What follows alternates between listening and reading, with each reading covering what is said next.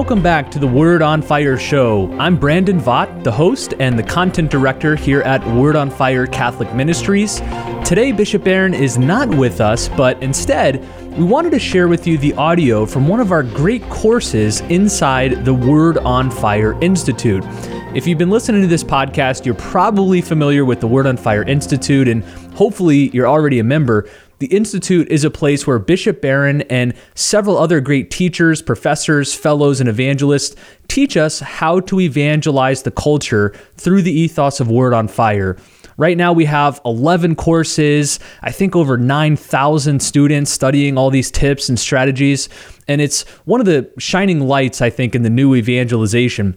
Today we're going to share a sample lesson from a course inside the Institute taught by Dr. Matt Nelson. The course is titled Reaching the Indifferent. Reaching the Indifferent. It's all about how we can evangelize people who really just don't care when it comes to God and religion. They're just apathetic. Some of the lessons include why we should believe in a spiritual reality, why you cannot be good without God, questions about Jesus, who do you say Jesus is, and why orthodoxy matters. Finally, the last lesson in the course offers a 3-step approach to awakening the indifferent.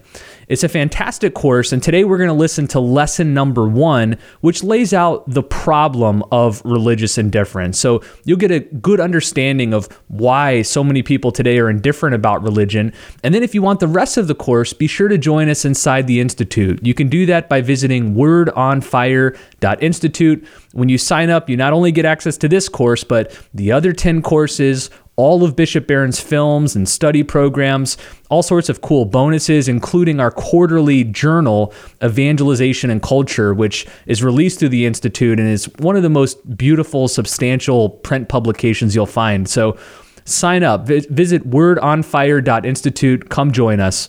But for now, sit back and enjoy this sample lesson by Dr. Matt Nelson on the problem of religious indifference.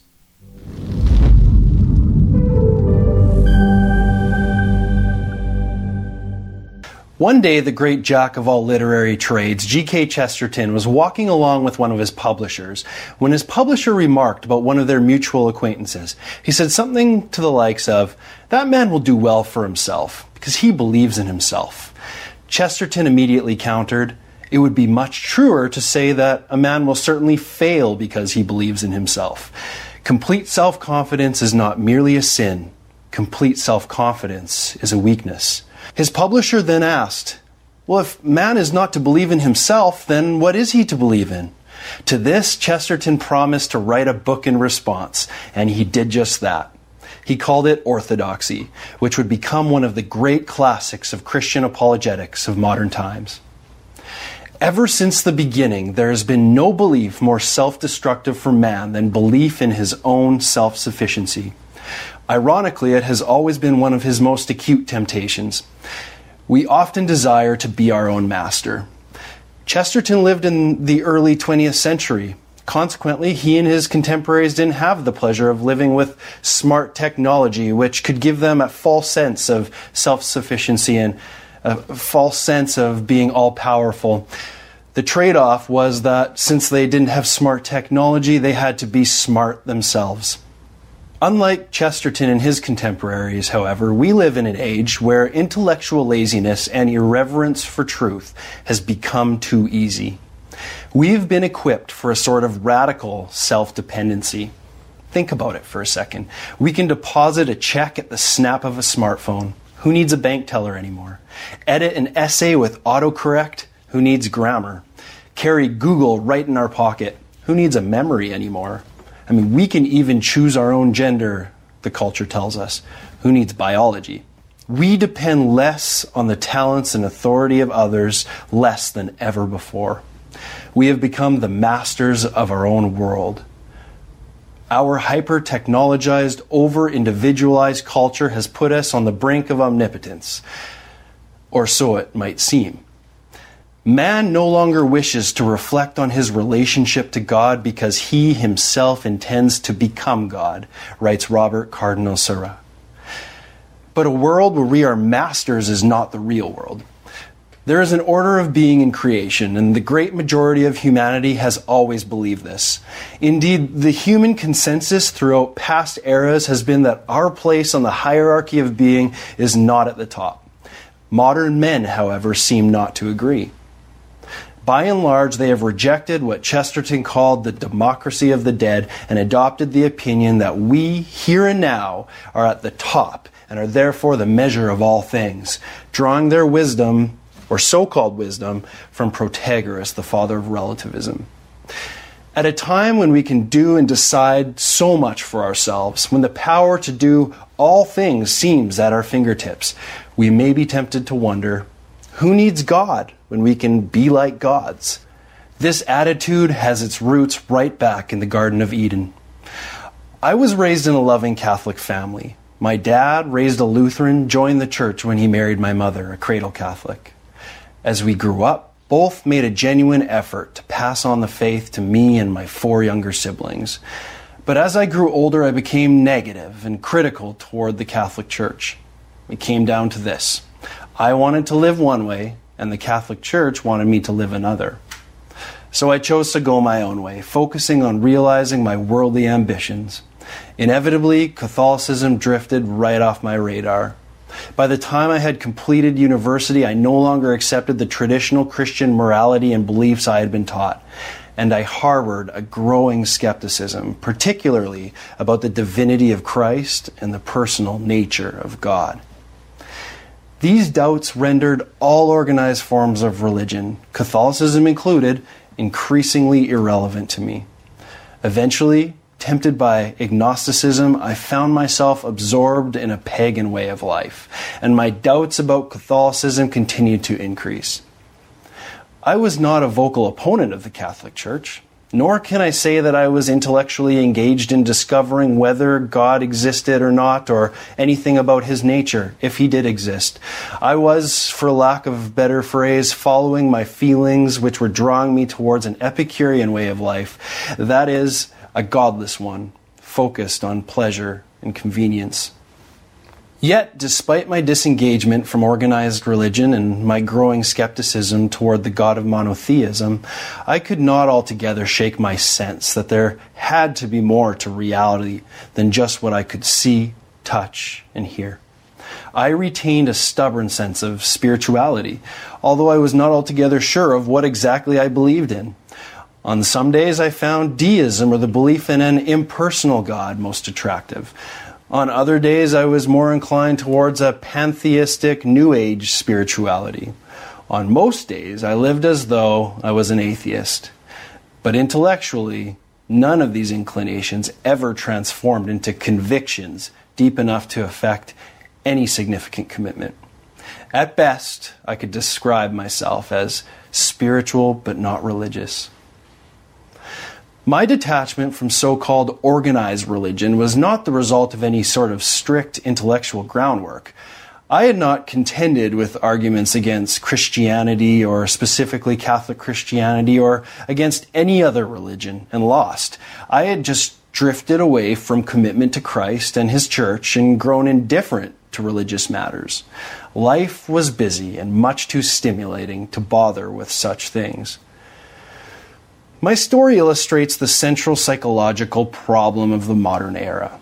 Whereas man is by nature a creature made for both heaven and earth, he no longer knows it. He no longer cares. It is hard to say which came first, the ignorance or the indifference. It is not difficult to conclude, nonetheless, that both have arrived. Thus, for the sake of his present happiness and his future glory, man must be woken up. The urgency here is real, for as the great 20th century martyr St. Maximilian Kolbe assessed, the most deadly poison of our times is indifference. So what is religious indifference? In the broadest sense, it is the failure to take religious questions seriously, and as a result, the failure to give to God what is his due. So there is both an intellectual and a practical arm of religious indifference. But over the coming lessons, we will focus more narrowly on 3 specific subtypes of religious indifferentism, all of which you have likely encountered in some form. The first type is called closed religious indifference, which involves closed-mindedness, a radical closed-mindedness towards religion. Closed indifferentists reject all religions.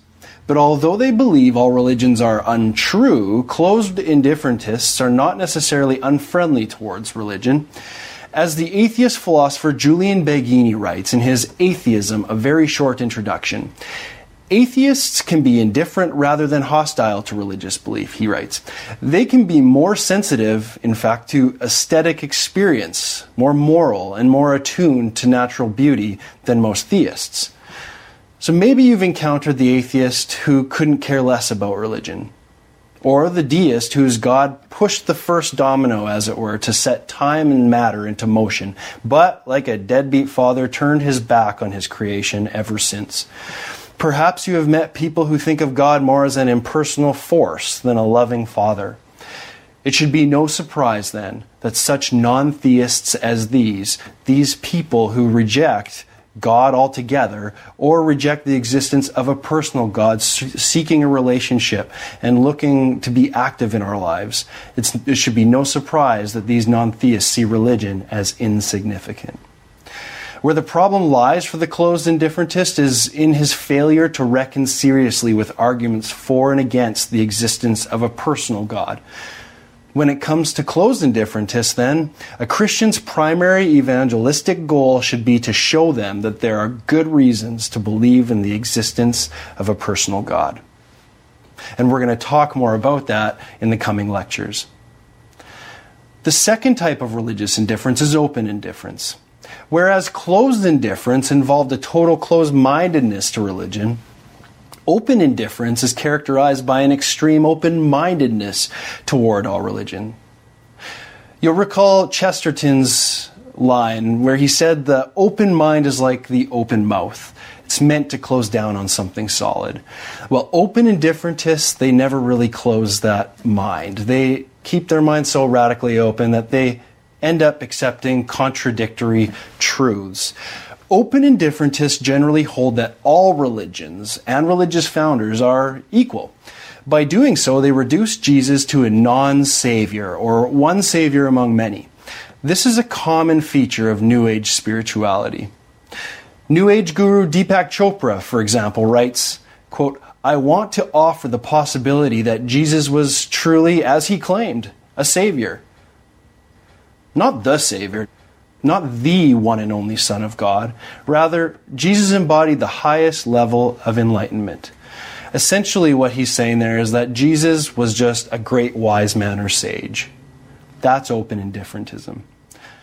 Maybe you've interacted with, say, a spiritual but not religious college student who praises the teachings of Jesus while putting Gautama Buddha or the Dalai Lama on the same pedestal, as if all spiritualities lead equally to the same God, or as if all spiritual leaders or great spiritual personalities in the past have made all the same claims. But in fact, as we might choose to point out to open indifferentists, Jesus is the only founder who claimed that he was God himself. And we'll talk more about that in the coming lectures as well. So underneath such notions as what we find in open indifferentism, we find an aversion to organized religion. To open indifferentists, there is no one religion that is truer than another. Thus, when it comes to open indifferentists, a Christian's primary evangelistic goal should be to show them that Jesus was who he claimed to be. Jesus was the one God of heaven and earth. The third type of religious indifference is denominational indifference. Denominational indifferentists claim that all Christian denominations are equal. The existing doctrinal contradictions between denominations is thereby underappreciated and waved aside as of little importance. The great Anglican convert, Cardinal Newman, identified this sort of indifference, already prevalent in the 19th century, when he wrote in an essay on the development of doctrine, "The hypothesis indeed has met with wide reception in these latter times," he writes, "that Christianity does not fall within the province of history, that it is to each man what each man thinks it to be, and nothing else." So perhaps you've met a self-described Christian who rejects the importance of doctrine and accordingly does not take disagreements among denominations seriously. Instead, perhaps they assert that so long as Christians of different stripes worship the same Jesus Christ, then all is well and we need not go any farther. So whether a person happens to be Roman Catholic or Southern Baptist, Greek Orthodox or Quaker, it doesn't ultimately matter, they would argue, even when their doctrines clearly contradict each other. That is denominational indifference. And for these kinds of indifferentists, a Catholic's primary evangelistic goal should be to show that there are good reasons to believe that the Catholic Church is the one church founded by Christ as revealed in the New Testament. So you can see that religious indifferentism is not easy to define in all its forms and complexities, and exists across a broad spectrum of religious attitudes ranging from nothing goes to anything goes. Now let's look a little deeper at the three types of religious indifference just outlined. Specifically, let's consider their philosophical underpinnings. Closed indifference commonly results from an atheistic worldview, and we've already mentioned this. But it doesn't always arise out of atheism. It may also arise from a deistic worldview. While deists believe in a supernatural creator of the universe, they reject the idea of a personal loving God who is always present to his creation. So even though deists believe in a creator, deism still shares at least one key principle with atheists. There is no intelligent being, they would argue, along with atheists, greater than ourselves at work in this world here and now. Though God is responsible for the birth, they would say, the winding up, as it were, of the universe, he is now long gone. So worshiping God, according to the atheistic and deistic worldviews, is therefore absurd, because there is either no God in existence at all, or just no God present here and now to watch, listen, or respond. Closed religious indifference would make sense if God either did not exist or was not personal, because the absence of an attending God in the world would rule out any possibility of any divinely imposed beliefs or obligations. It would rule out the prospect of divine judgment. If God is not present to us in the world, why should he care whether we adore him or obey him? The question is, of course, whether there are good reasons to take the prospect of an existent personal God seriously. And obviously, as Christians, we think there are. But let's move on and consider the fundamental philosophy underlying both the open and denominational types of indifferentism, which are probably the two most common forms of indifference today. Their underlying philosophy is, yes, you guessed it, relativism. Relativism is the rejection of objective, mind-independent truth in favor of one's subjective, personal opinion. Therefore, all matters of truth actually just come down to what is true for you. That's relativism. Relativism rejects all dogma, yet it is itself dogmatic in its insistence that it is objectively true that there are no objective truths. See the problem? Relativism refutes itself. And yet, this is the philosophy that drives much of the thinking and decision-making in our modern times. As a result, people are becoming less concerned about what is true than about what is convenient. The relativistic just-do-it mindset has sunk its numbing tentacles into the frontal lobe of modernity, and the result has been a kind of intellectual paralysis. Our specific purpose in the lessons to come, then, is to explore the problem of indifference toward various core doctrines of the Catholic Church, as well as the price of rejecting those teachings. We will look specifically at closed, open, and denominational indifference and explore ways that we might awaken people from their intellectual slumber. The point of this course is to equip you to show others that Catholicism is worth thinking seriously about. For if Catholicism is true, then it follows that the great spiritual problem of our day is not what many people think about Catholicism, but that many people don't think about Catholicism seriously at all.